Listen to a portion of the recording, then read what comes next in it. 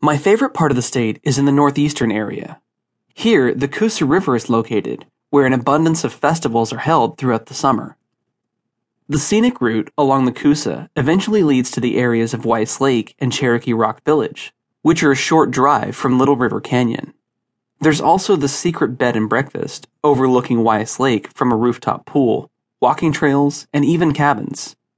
This area is ideal for primitive camping, particularly Cherokee Rock Village, because the giant rock formations provide excellent shade on hot days. The Cherokee County area offers kayaking, fishing, superb camping locations, and serene views.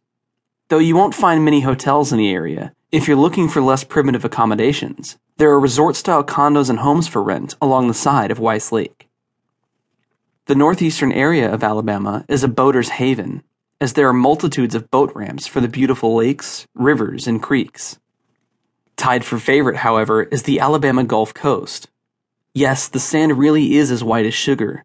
And yes, the Floribama is all that it is cracked up to be. It's the picture-perfect place to experience southern hospitality and the beach life. The sand here is appreciated so much that it is even exported to areas of the Mississippi coast. Visitors can deep sea fish to catch their own dinner or rent watercrafts of all sizes for a day on the water.